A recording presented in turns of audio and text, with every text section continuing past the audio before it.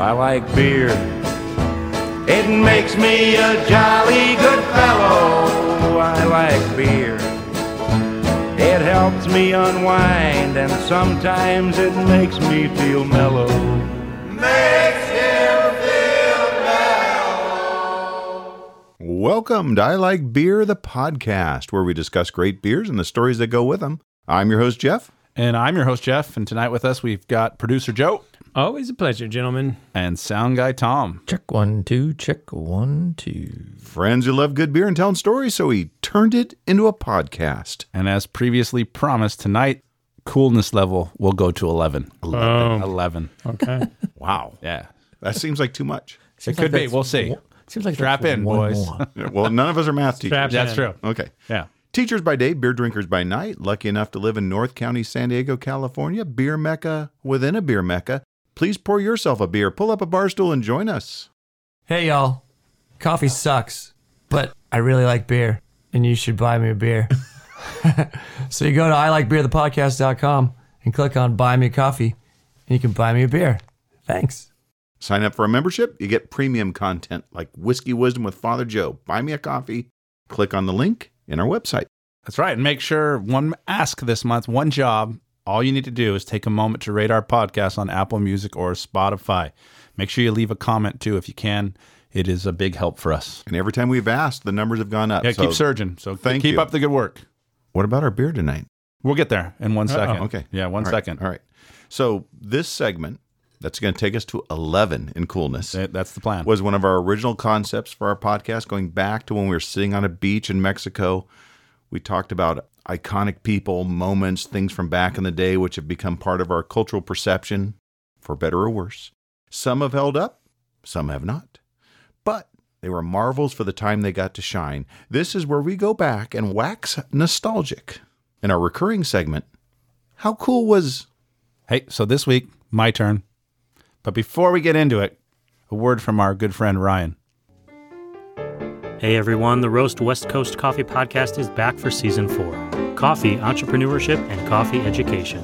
Listen to the show on your favorite podcast platforms, or subscribe to the newsletter at roastwestcoast.com, and we'll send it to you every time a new episode drops. Be sure to drink good coffee, and don't forget to subscribe at roastwestcoast.com. Yeah, the first thing tonight was coming up with a beer, which was very difficult for this individual. Nice. I actually spent about 30 minutes at Bevmo and picked one up here and picked one down there and everything else.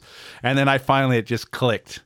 And so tonight, in honor of this man, the Italian Stallion, I got us a Peroni. A Peroni. Cheers, everybody. Cheers. So... not sure how good Peroni is because I haven't had it in a long, long time. But anyways, it just made sense. I need a plate of spaghetti. Yes, I agree. So it made sense. It's ice cold? It is ice cold. Ice cold. So that doesn't hurt yeah. So, but anyways, it was very hard because I looked. There actually is a brewery in Illinois, Slaughterhouse Brewing, that makes a Rocky Balboa. That's the name of one of their beers, but it's a little hard to get that stuff here. So, anyways, I was looking around. Like I said, I'd find some. I go, I can make it work this way. Then I go, oh, Italian beer. I think it's a good choice. I think I left nailed it. Yeah. So no teasers tonight. I think you guys know who we're talking about. And when we sat around and talked about that, and we were talking about individuals, it was kind of fun just going back and forth. And obviously Clint Eastwood, who we talked about previously, has to be at the top. But then this guy, if you go back through what he's done, unbelievable. So here's my teasers. Not so much teasers because we already know who it is. So he's a cultural icon. He was born Michael Sylvester Gardenzio Stallone. Nice. And he was born in Hell's Kitchen in Manhattan in 1946. And his, I love this. This part's kind of really interesting. So his dad, he's the oldest son of Francisco Frank Stallone Sr., who was a hairdresser and a beautician. And Jacqueline, known as Jackie Stallone. And she was an astrologer, dancer, and promoter of women's wrestling. Oh, so I didn't see that part coming. Yeah, I didn't either. So that was kind of interesting. And his dad actually was born in Italy, moved to the U.S. in the 1930s. And then many of you might be aware of the fact that his younger brother is also an actor and musician, and that's Frank Stallone. So, he gets his start kind of in the same way as Clint Eastwood, a struggling actor for many years. He arrives in New York City in 1969 and Later goes to Hollywood in 1974 and, has some bit parts and things. And he wins his first kind of critical acclaim. He co-stars in a movie called The Lords of Flatbush, which never seen it, never heard of it, but that's where he started to get some work as extras and side characters until he achieved basically his greatest critical and commercial success as an actor and screenwriter in 1976 with his role as... Yep, you guessed it, Rocky Balboa. So it's pretty impressive. He not only was the actor in that, but he wrote that screenplay, which is pretty incredible. And he obviously has gone on to become one of Hollywood's highest paid actors, has made so many commercially successful action films. But the interesting thing is most of his films not very critically acclaimed. No. But make good money at the box office. They're formula films, but they work. Right. But he's won some Oscars for his work, which is also kind of interesting when you think about it. So now that we have our Peroni for the Italian Stallion, let's talk a little bit about how cool Sylvester Stallone was back in the day, and maybe still to this day. So in doing research for this, I quickly realized that Sylvester Stallone is so cool that I would need probably 3 or 4 episodes to really do him justice. You got one. I know. So as opposed to I'm only focusing on one area, one part of his coolness, I think I'm going to need some music to get this going.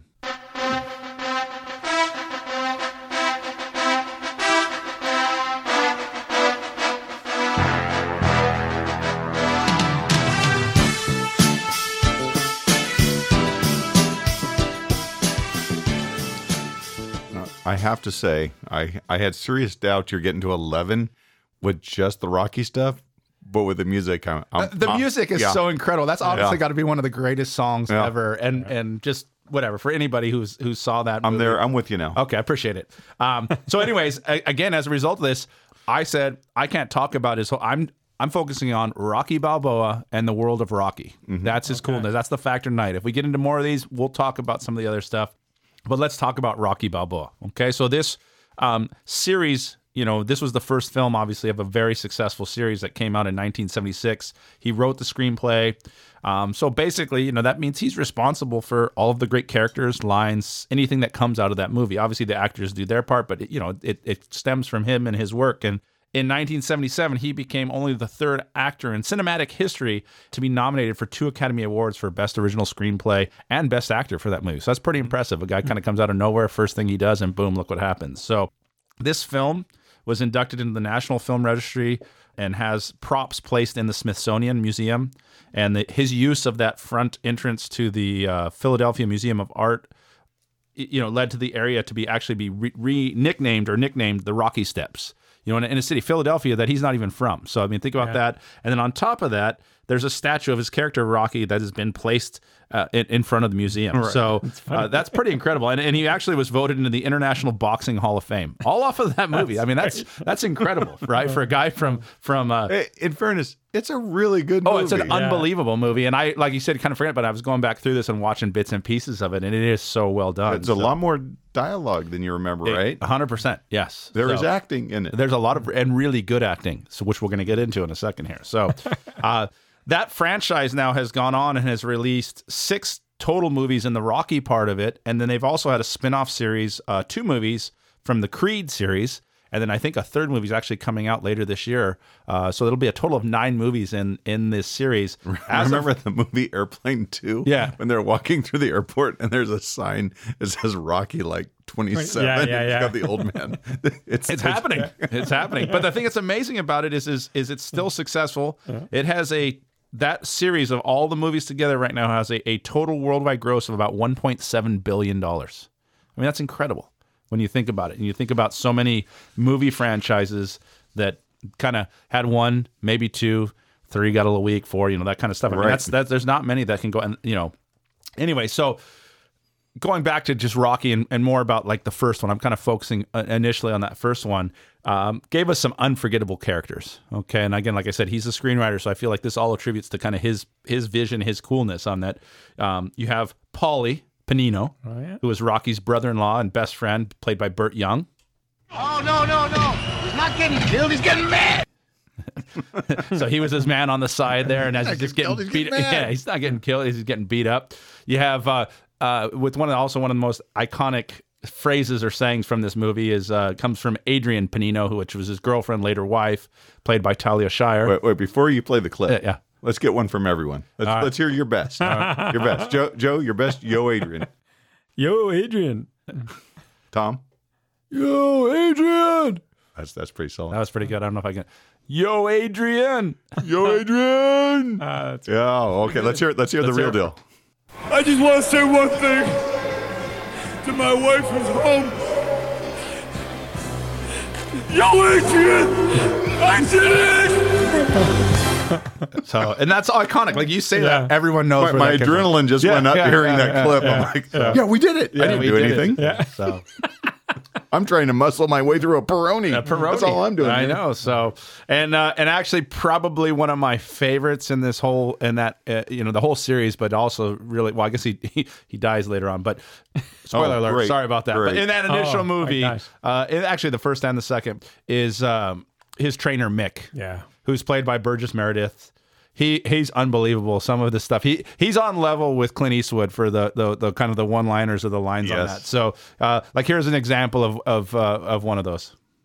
Okay, now when you walk into the ring with the #1 heavyweight of the world, you'll be ready, won't you? Why? Because I waited for 50 years to make you ready. You'll be able to spit nails, kid. Like the guy says, you're gonna eat lightning and you're gonna crap thunder. You're gonna become a very dangerous fighter. You're gonna eat lightning and crap thunder. That's incredible. Like that line, just like I said, and again, that goes to his coolness because obviously it plays with Mick, but Rocky wrote the lines, so that's pretty awesome. But I started going through this. I couldn't get enough of Mick. He may even end up being the coolest person in the movie Rocky. Yes, like this one right here too as well. Your nose is broke. How's it look? That's an improvement. And he's also extremely inspiring. He's gonna say, "Get up, you son of a bitch!" That's Mickey loves you. Okay? Thanks, Mick.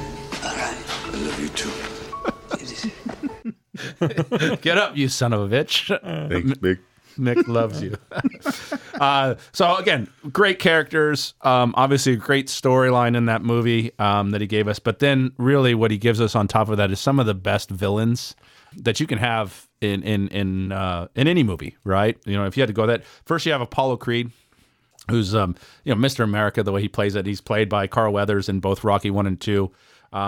Here, I was looking for quotes. It's actually really interesting. There's not a lot like of sound bites and stuff like that of just quotes from Carl Weathers or from Apollo Creed. There's some good quotes, but you can't find sound bites of it. But I like this a lot. This was his entrance into the ring for the big fight. in Rocky 1. The master of disaster. Yeah. Uncle Sam and himself. All of you! Well, all of you! He looks like a big flag. Is he talking to me? He's talking to you. Is he talking to me? Let him talk when he can talk.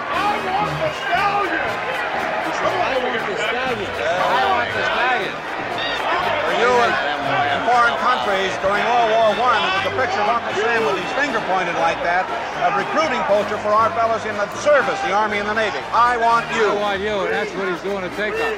There he is. That's it, Creed. He's yelling. Creed in 3. What do you think that outfit cost?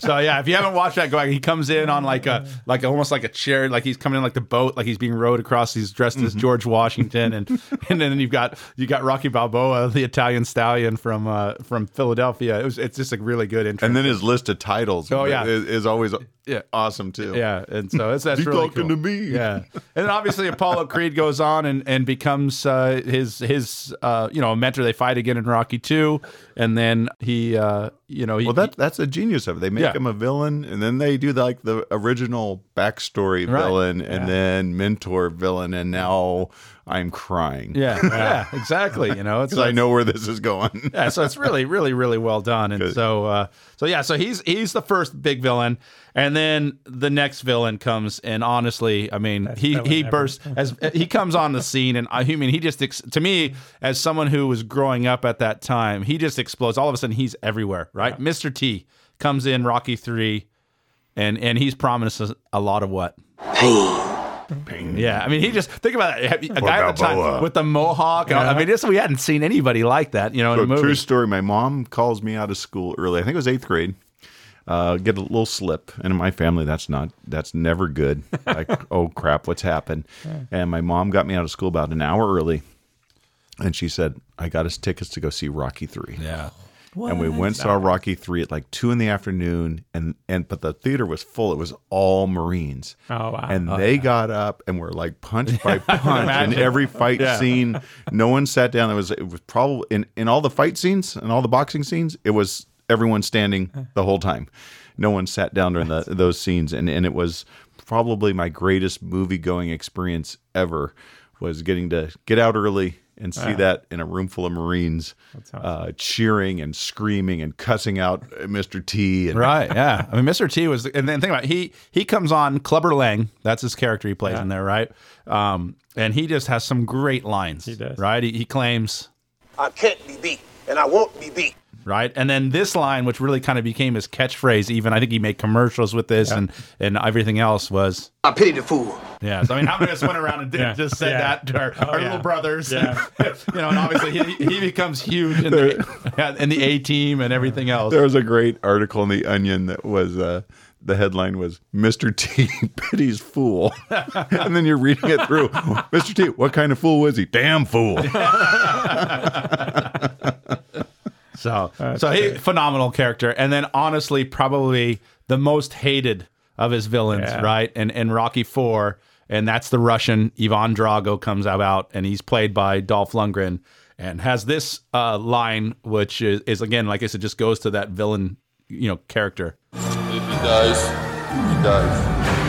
Right? If he dies, he dies. Right? Like it's just no emotion, nothing else. It's everything you think about. That's like kind of almost at the height of the Cold War. And it was everything Russian is bad, and it was just like he epitomized the evil, the Russian, the steroid, juiced, just everything that people hated about, whatever it was that was portrayed in the media at the time, and everything else. It was such a perfect one. And I think Stallone really wanted him because they wanted a much uglier Russian. Yeah, he's beautiful. He is a beautiful man. I can say that. You can't say that. No, you beat me to it. I think you beat us all to it. Yeah, sorry. No one's arguing here. Yeah, but but they made him ugly. They made him ugly in that he was He was just cruel. Right. So there you have it. So in terms of those parts of it, the villains, what we got out of all those movies, that just kind of, like I said, if we look at it, how cool were those? And the thing that's amazing about him is that first film, Rocky I, Rocky III, and Creed were all nominated for Academy Awards. Rocky won Best Picture, won Best Director for Avildsen, and it was also Best Film Editing, and is really widely considered one of the greatest sports films ever. And I think I was talking about it when we talked about Clint Eastwood, movies that hold up. It holds up. You watch it now, and it gets you just as pumped. I used to know how many punches Rocky lands on the rematch with Mr. T before Mr. T gets a punch in. I used to know how many because I'd watched it so many times. And so, but are you telling me we're not going to get a clip of Rocky's speech at the end of Rocky IV? If yous can roots for me, and you can I's can roots for yous. I don't think he can do it better than you. I think you can. I think he certainly can. I was trying to stay mostly in the Rocky I world, as I moved on, as I said. But so, a couple things just on Stallone, nominated for Best Actor, Best Supporting Actor for both performance in the first film and then later in Creed. Phrases like "Yo, Adrian," and "If he dies, he dies" have become part of our lexicon. You can find them on memes all over the place. Even today. Meat. Yeah, he's one of the most iconic fictional characters, and let's be honest, some of the greatest theme songs ever created.